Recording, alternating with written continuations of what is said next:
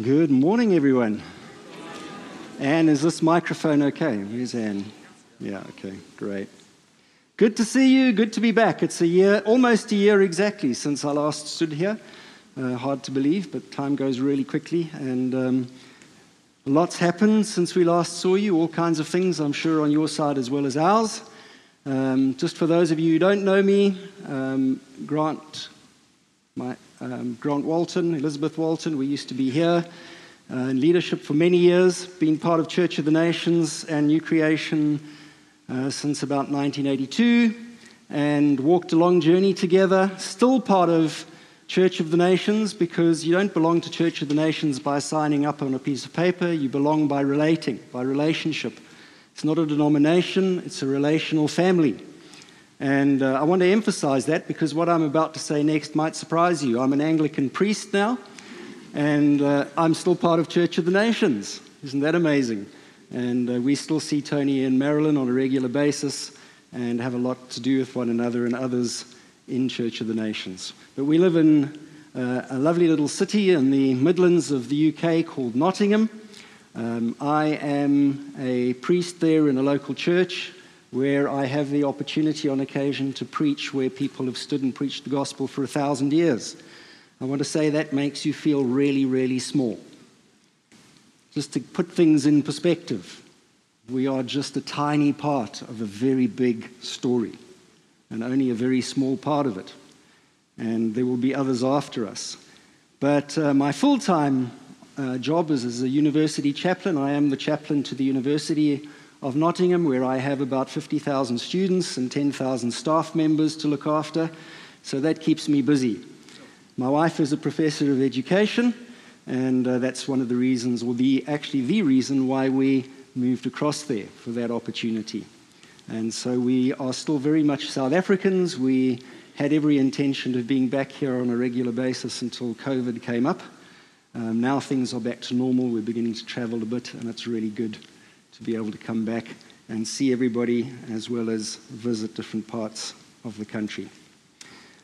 I know you're in the middle of a series, and I actually today don't want to focus in on anything particularly specific with regard to that series. I want to give you a big picture view of something, a kind of narrative of thinking that can shape how we see not just the area of sexuality, but our lives in general.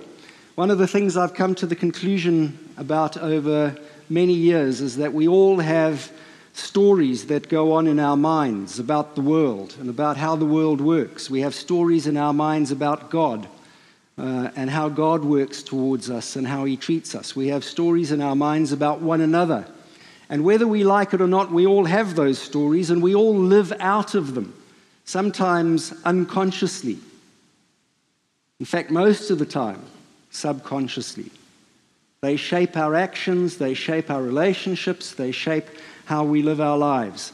And so I'm one of those kind of people who's really interested in the big pictures and how that shapes who we are. And I want to give you an outline today, which unfortunately we don't have a lot of time to go into lots of depth about, but it's not really rocket science. And if you can just take these points and dwell on them a bit, meditate on them a bit, pray them through, talk about them with others, I really believe you'll find they can become really helpful to not just you as an individual, but to the community, the church as a community. And by the way, I just want to say, Paul and Maline and the elders here and the team that stand with you, I'm really just so proud of you.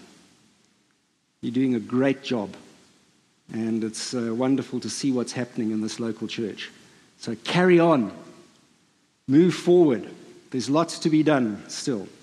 So we're in the Easter season. If you follow the lectionary or the church calendar in any way, and actually it's a very useful thing to do because it helps to remind us about the story of which we are a part. That's what the lectionary and the church calendar does, right? It reminds us that we are part of a story that is not about us, but is about God. And we are currently in the Easter season. I know that is hard to believe for some because Easter was a while ago. But until Ascension, the day of Ascension, we are in the Easter season. And so I'm going to give you 5 words today that kind of come out of some of that have to do with the kind of Easter season, but also the bigger picture. And I don't have a PowerPoint. I'm not complicating things. I'm just going to talk to you. I hope that's okay. Make some notes, and then if you need to, I'm happy to have a chat afterwards. But I'm going to give you 5 words that have to do with this big story of who we are. And I'm going to center on something that I've entitled Being Human. Being human. What it means for us to be human. So the first word is this: creation. Creation. We probably, many of us, most of us, are all familiar with the opening verse of Genesis. In the beginning, God created, right? The heavens and the earth. And then repetitively throughout Genesis 1, there's this little phrase that keeps occurring. Do you know what it was? What it is? God saw that it was good, right? Each time something is created, God saw that it was good. Oh, my computer wants to do its screensaver, even though I told it not to. God saw that it was good. And then we have this part. Then God said, let us make mankind in our image, in our likeness, so they may rule over the fish in the sea and the birds in the sky, over the livestock and all the wild animals, and over all the creatures that move along the ground. So God created mankind in his own image. In the image of God, he created them. Male and female, he created them. And there's this big picture thing of God creating humans in his image. Actually, that phrase in the Hebrew, as his image. Humans created as his image. We are created as the image of God, placed on the earth to represent who God is. Right? A bit later, God formed man from the dust, a man from the dust of the ground, and breathed into his nostrils the breath of life, and the man became a living being. There's something about God getting the dust of the earth like a potter and shaping a human being with his hands out of the clay. It's like an intimate picture of God's involvement with the formation of a human body and then breathing his life into it so that the person, the human, becomes a living being, created as the image of God. Now, there's something about that we sometimes don't put together that I want to just drop into your mind. God creates a physical human being from the dust of the ground and says that that human being is his image on the earth. Right? Look around you. The image of God. Yes? This. Somehow, the image of God. One of the reasons, in fact, probably the main reason, that God says in the Ten Commandments, you shall have no false idols or false images, is because God already has his image in the temple. It's us. You see, the language of Genesis 1 is temple building language. It's ancient Near Eastern temple building language. It's typical of the kind of language that was used when a god was building a temple, or a temple was being built for a god. And then the image of that god would be put in that temple to represent the god. Don't get all tied up on the days of creation and how the earth was created and all of that, because that's not the story that's being told in Genesis 1. The story that's being told is that God was creating for himself a place to dwell, a temple, and then put his image in that temple, and guess who the image is? At least meant to be. It's us. and you shall have no other image, because God has his image in the temple. The fact that we've messed it up and tainted it and corrupted it is another story, part of the story. But that was God's intention, that we would represent him on the earth. And so he gives the human beings the task of stewarding the earth and bringing order to it and bringing his glory to bear in the earth, in the temple that he had created, in the cosmos, the physical cosmos. And that's something else I want to emphasize. The material cosmos, the world. And at the end of it all, there's a little addition to the phrase that keeps being repeated in Genesis. Do you know what that is? God looked and saw that it was very good. It means totally fit for purpose, well suited, what it's meant to be.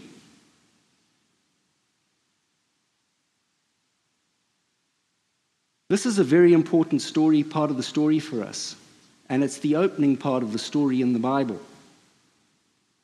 Because there are a lot of people, even today, who think that this physical planet that we live on, that these physical bodies that we are not good. That we should be something other than human.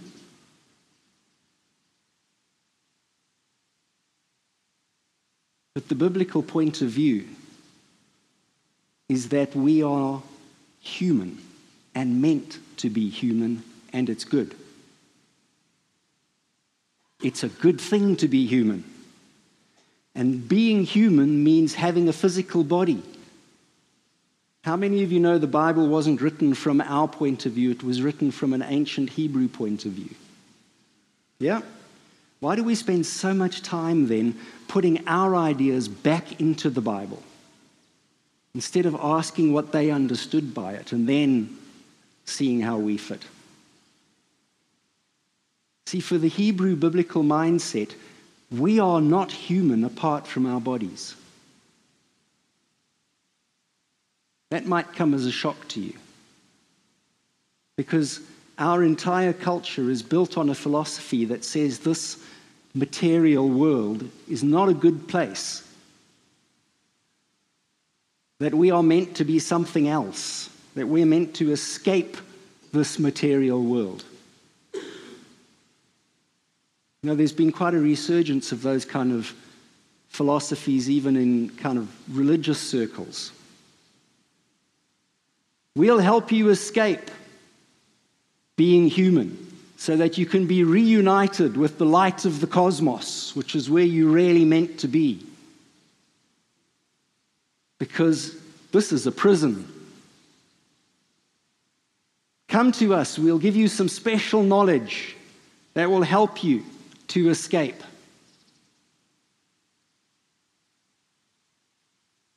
We've got the secret.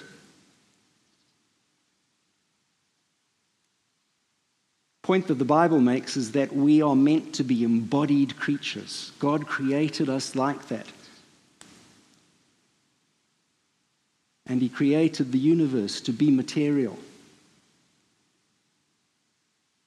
And we are so saturated in our thinking with this idea that it's bad and that we need to escape it and become something more than human, that it's easier for us to believe in a kind of disembodied spiritual world somewhere than it is for us to believe that God wants us to be fully human. Much easier. That's the first word, creation. The second word, incarnation. In the beginning. You've heard that phrase before, but from a different book this time. Which one? Gospel of John. Because the Gospel of John is recapitulating the creation narrative of Genesis. In the beginning was the Word, and the Word was with God, and the Word was God. He was with God in the beginning. Through him all things were made. Without him, nothing was made that has been made. In him was life, and that life was the light of all mankind. The light shines in the darkness, and the darkness has not overcome it. The Word became flesh and made his dwelling among us. We have seen his glory, the glory of the one and only Son who came from the Father, full of grace and truth. The Christian faith talks about God taking on human flesh to come amongst us. And that had to do with the fact that we tainted, corrupted the image of God in ourselves and in the world through sin. Let me just say something very quickly here about sin, although I hadn't intended to, but I think it's worth mentioning. We get often really focused and caught up on the things that we call sins, the actions, the little things that we do that we know are wrong. You know what? Those are not the problem. Sin is far more insidious and pervasive. Those are just little symptoms of a massive force, if you like, behind things that now govern our world. And we only really appreciate how bad it is when we try to change it or get out of it. And then we realize the immensity of what we're dealing with.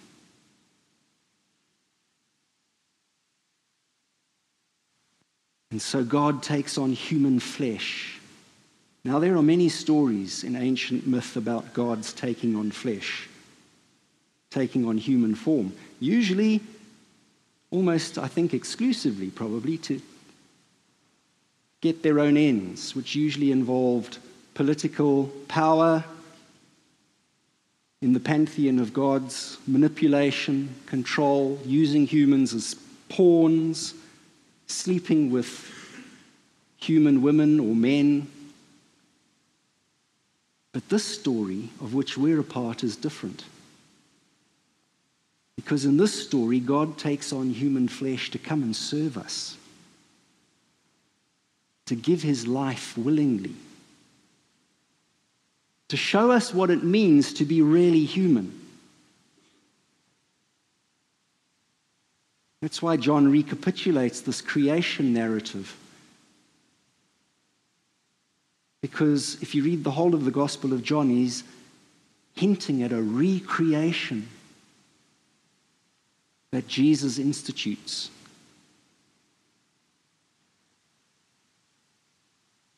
If anyone is in Christ, she is the old has gone. Behold, the new has come. Because the story is about God recreating. And so he doesn't come amongst us as a spirit being, as an angel that appears and disappears. He takes on human form, the ultimate validation of our humanity. Just think about that for a moment. The ultimate validation of our humanity, that God becomes human to dwell amongst us. The early church fathers, I think it was Irenaeus actually, but the very, very early church fathers had this saying, God became man, that man might become God. Now, not in the way that it's often interpreted today. I'll say more about that in a moment. But the idea of God coming amongst us in human form, validating our humanity, affirming who we are as physical human beings. Because the third word goes a step further. Creation, incarnation, death. Jesus dies a physical death on a cross. God experiences human death. Yes? People have been looking for a way to explain this for thousands of years.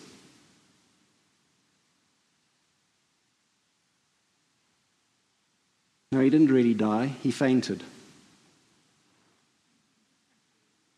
Good luck with that one if you understand anything about crucifixion.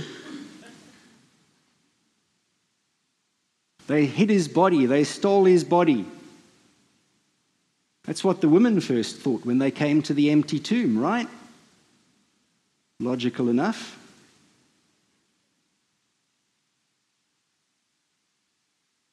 Well, I don't know about you, but I'm afraid I wouldn't put my life on the line the way the early disciples did and experience the persecution and horror that many of them did for somebody whose body just got stolen away and hidden. Not me. I'm not brave enough. Maybe you are, but I'm not. God in the flesh, God in human form, dies on a cross, experiences human death, so that ultimately we don't have to. Because of the next word. Any guesses on the next word? This is a sharp line here. They're getting the words before I'm even saying them. Resurrection. To Luke now. He said to them, "Why are you troubled? And why do doubts rise in your minds? Look at my hands and feet. It is I myself. Touch me and see. A ghost does not have flesh and bones, as you see I have." And when he had said this, he showed them his hands and feet.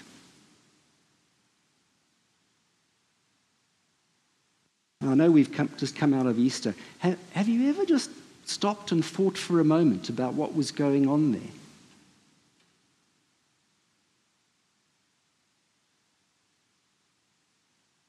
There's another explanation that people have had, is that the disciples just had a vision. An apparition appeared in front of them. Because you know people don't rise from the dead. And they don't.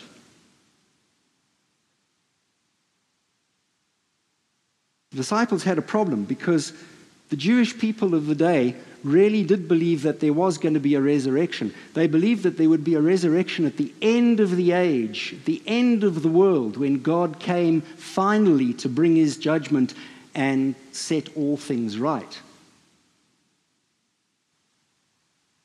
The problem is, here was Jesus standing in front of them in human form, resurrected, which meant that the resurrection and therefore the end of the age had already begun.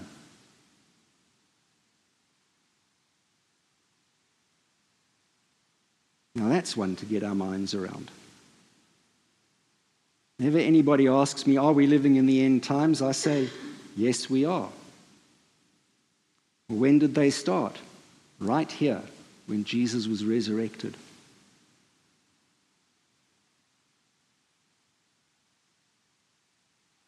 Because that announced that the new creation has begun. And here's Jesus standing in flesh and bone and telling his disciples, touch me. See that I have flesh and bones. I am not a ghost. Jesus is resurrected in his human body. Not as a ghost. Not as some kind of funny thing. Not as an angel with a harp. Now, granted, that body can do things that ours can't yet do because the doors were locked and he appeared in the room. And he did that several times. You find this hard to get your mind around? You know, people often say things like, oh, it doesn't make sense, it's not logical, it's not possible. I was a physics teacher before I went into ministry. So, I mean, it's all beyond me now, but I often read kind of articles around what's going on in the world of science. If you think Christians believe some weird things, you should read some of the things that some physicists believe. My goodness me. We have got nothing on them. I'm serious. Apparently the mathematics says it's possible, so it must be possible. Well, the mathematics also says it's possible for my body to walk through that wall. I just can't do it at the moment. One day I will. Come and see. Now somebody was missing. Who was that? I feel so sorry for Thomas. Who's got a nickname here? How am I doing time-wise? I didn't even look. Who's got a nickname here? Come on, don't lie to me.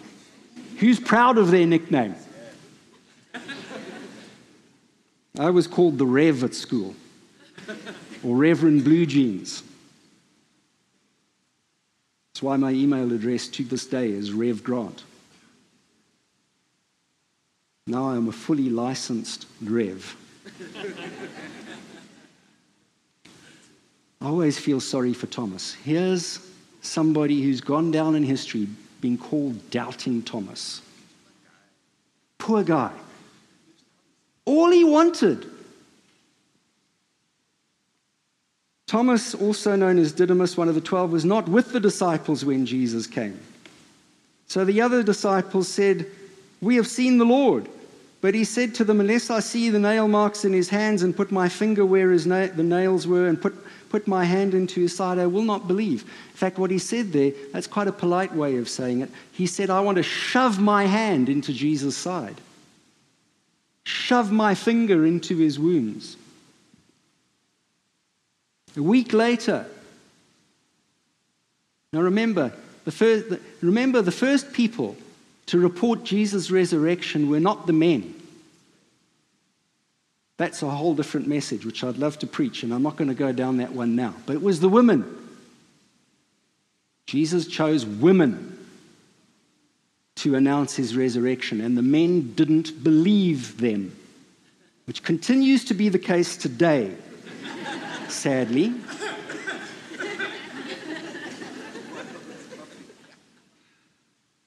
The men didn't believe them. So poor old Thomas. A week later, they were in the house again, and Thomas was with them. Though the doors were locked, Jesus came and stood among them and said, "Peace be with you."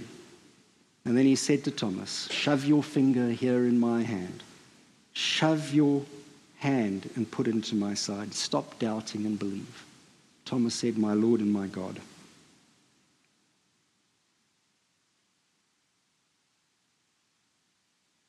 Jesus was resurrected in physical form, and his disciples held him and touched him. And other parts of the Gospels describe when he had meals with them and ate with them. I don't know how any of that works. All I know is that's what happened according to the Gospels. And I want to say something really crucial here.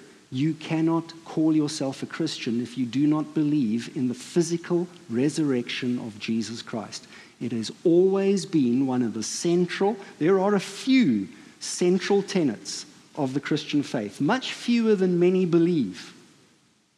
Nowadays, everybody shouts and yells at one another about things and calls one another heretics if they don't believe certain things, but actually this is one of them. Christians have always believed in the physical resurrection of Jesus Christ. It's central to the Christian faith. And there are people today who don't believe in miracles, don't believe in things happening like that, and so they've tried to extract all of that and just be left with nice moral way of living. That's not Christianity. Christianity is not a nice moral way of living. I should say more about that. Sometimes we get so wound up. I'm not saying it's not important. Don't mishear me. Sometimes we get so wound up about the things people do. You know what the problem with the parable of the prodigal son is? It's not about the prodigal son. It's not actually even about the father. You know what the parable of the prodigal son is about? The self-righteous, smug, stuck-up elder brother.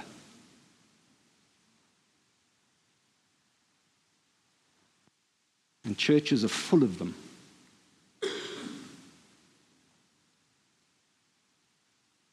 And I'm in danger of being him all the time.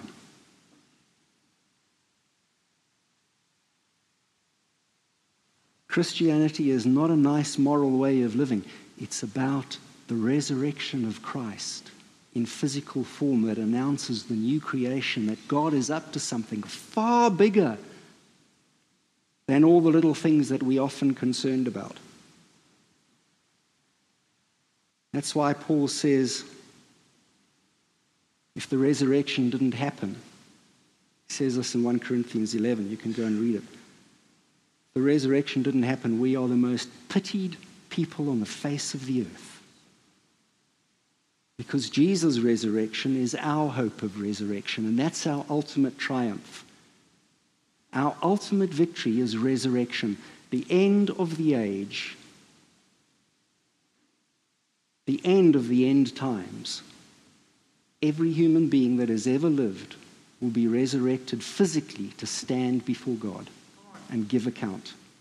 Not as some spirits with a harp, because God is not doing away with this place. He's recreating it and making it new. And that's why the first verse of Genesis starts in the cosmos, and the last verse of Revelation, the last chapter of Revelation, ends on planet Earth, because this is our destination. We are meant to be human. Your destination is not some place called heaven out there. Your destination is heaven on earth, which is why Jesus said, "May your kingdom come, may your will be done on earth as it is in heaven."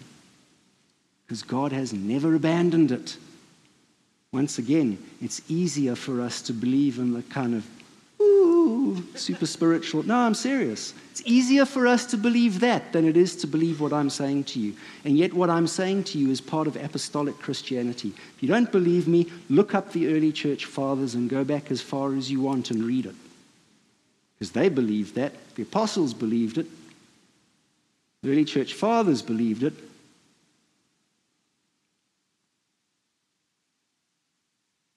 Resurrection. And the last one, after resurrection, ascension. The last part of the Easter story and the last part of our salvation. Hear me when I say this. Our salvation is not just about Jesus dying on a cross. It's about incarnation, death, resurrection, and ascension. Because the ascension means that Jesus is ruling and reigning today, sitting on the throne. After this, he was taken up before their very eyes, and a cloud hid him from their sight. They watched him go.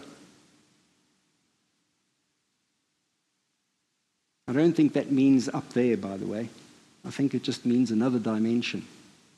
Because how do you describe something that you don't understand? Heaven could be right here amongst us now. We just can't see it. Every now and then God opens eyes to see into something. And here's the important verse in 1 Timothy 2. There is one God and one mediator between God and mankind. The man, Christ Jesus. If you've been following me so far, you'll realize that this is the ultimate conclusion of this part of the story. There is a man sitting in heaven on the throne. His name is Jesus Christ, God in the flesh. And that's what the early church fathers meant about us, about God becoming man so that man could become God. Because in Christ we are caught up to heavenly places.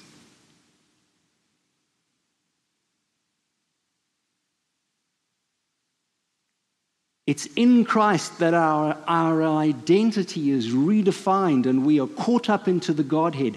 Human flesh, if you want to put it that way, is represented in the Trinity right now. Is that mind-blowing?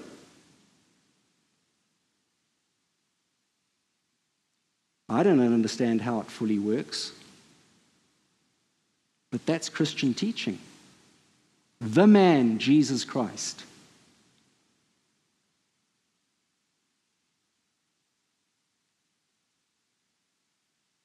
And when we're caught up, when we're resurrected and caught up, our bodies, Paul says in 1 Corinthians 11, will be changed in an instant. From mortal to immortal, from corrupt to incorruptible. What sin has done to this world will be undone finally. It will be recreated in its fullness. We are not escaping from here to get to some place better where we don't have to be human. We are meant to be human. And so many people have a negative view of what it means to be an embodied human being. Well, I've got news for you. You're going to be an embodied human being. If you follow Christ, you're going to be an embodied human being for the rest of eternity. So give up the harp. Don't reserve your place on the clouds. Once again, we're so saturated with a non-biblical way of thinking that it's very difficult for us to get our minds around this. But it's a story that validates our humanity, who God has made us to be. And the fact that we've twisted it and perverted it and corrupted it. God doesn't hate us and our humanity. He doesn't hate the fact. What he hates is the sin that destroys us.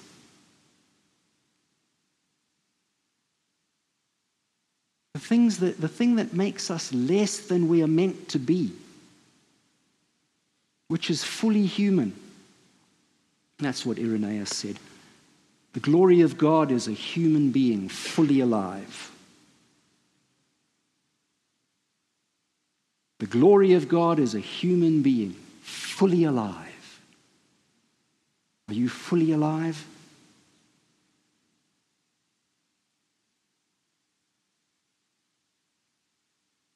Two things in closing.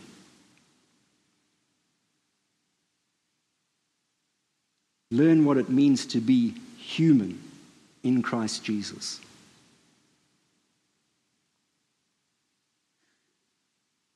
One part of that means just getting on and doing the stuff that comes with human life, like work. Yes? All the nitty-gritty things that just make human life work. Everybody wants the glory, hallelujah, and the lightning and the thunder. Nobody wants to just get on and make life work.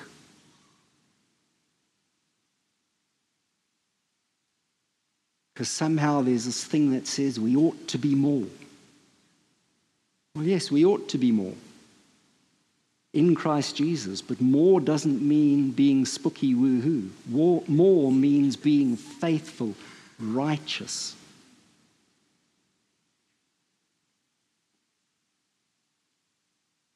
Why Paul says, whatever your hand finds to do, do it with all your might, serving God not as man. Because you're meant to do that. You're meant to work and work hard and do it because you're serving God, not because there's somebody you're trying to impress. Although it's nice every now and then to get some. Yes?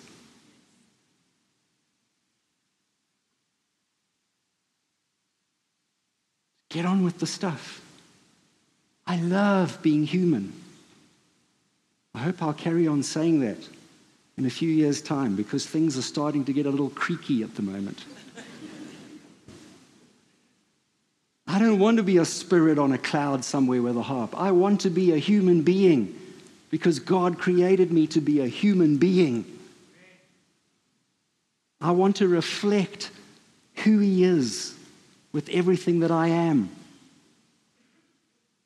Not as some nebulous, airy, fairy thing. I want to look around a room and see the variety of everybody that God's created and see His glory in everybody's face. Because the glory of God as a human being fully alive. So here's my challenge. Therefore, I urge you, brothers and sisters, in view of God's mercy, to offer your bodies as a living sacrifice, holy and pleasing to God. This is your true and proper worship.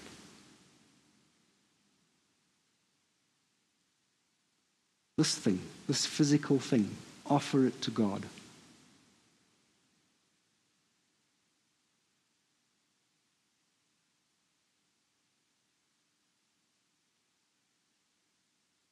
All of its failings, all of its flaws. In the knowledge that the good news is Jesus has taken care of that massive force called sin that leads to death. And the fear of death makes us do things that we shouldn't really do. But we do them anyway. We no longer have to fear that stuff. We're no longer under its power if we're in Christ. So we can offer our bodies, sexuality and all, as a living sacrifice to the one who created us. Amen? Amen. Thank you for listening. God bless you.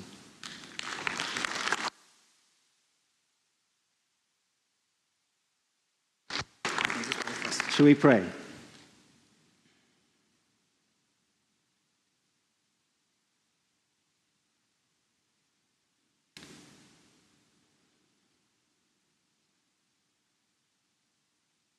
I just want to give you a few minutes, a couple of minutes in the quietness of your own heart to respond to God.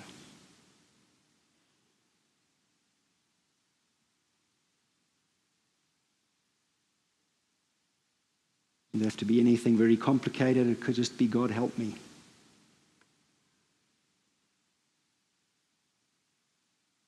It might be something very specific out of what I've shared this morning. Don't be afraid of the silence, but let's just be silent for a moment.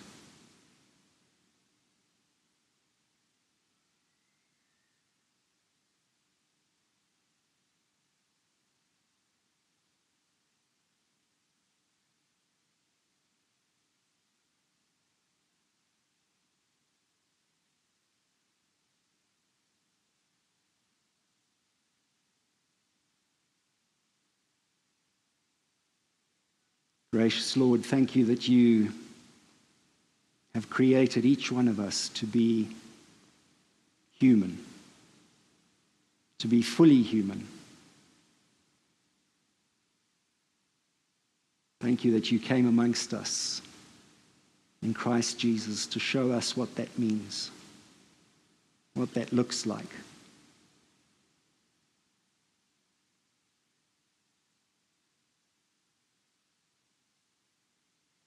Wherever we are on our spiritual journeys, Father, I pray that as this week unfolds, you would help us to become a little bit more of what that means, to look a little bit more like Jesus, to be a little bit more of who you've made us to be. to be a bit more secure in being human, to offer our bodies as living sacrifices, holy and acceptable to you, which is our true worship. And that wherever we find ourselves this week,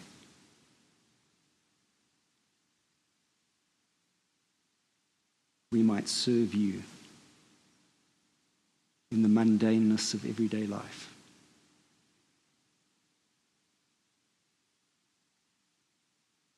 For Christ's sake, I pray. Amen.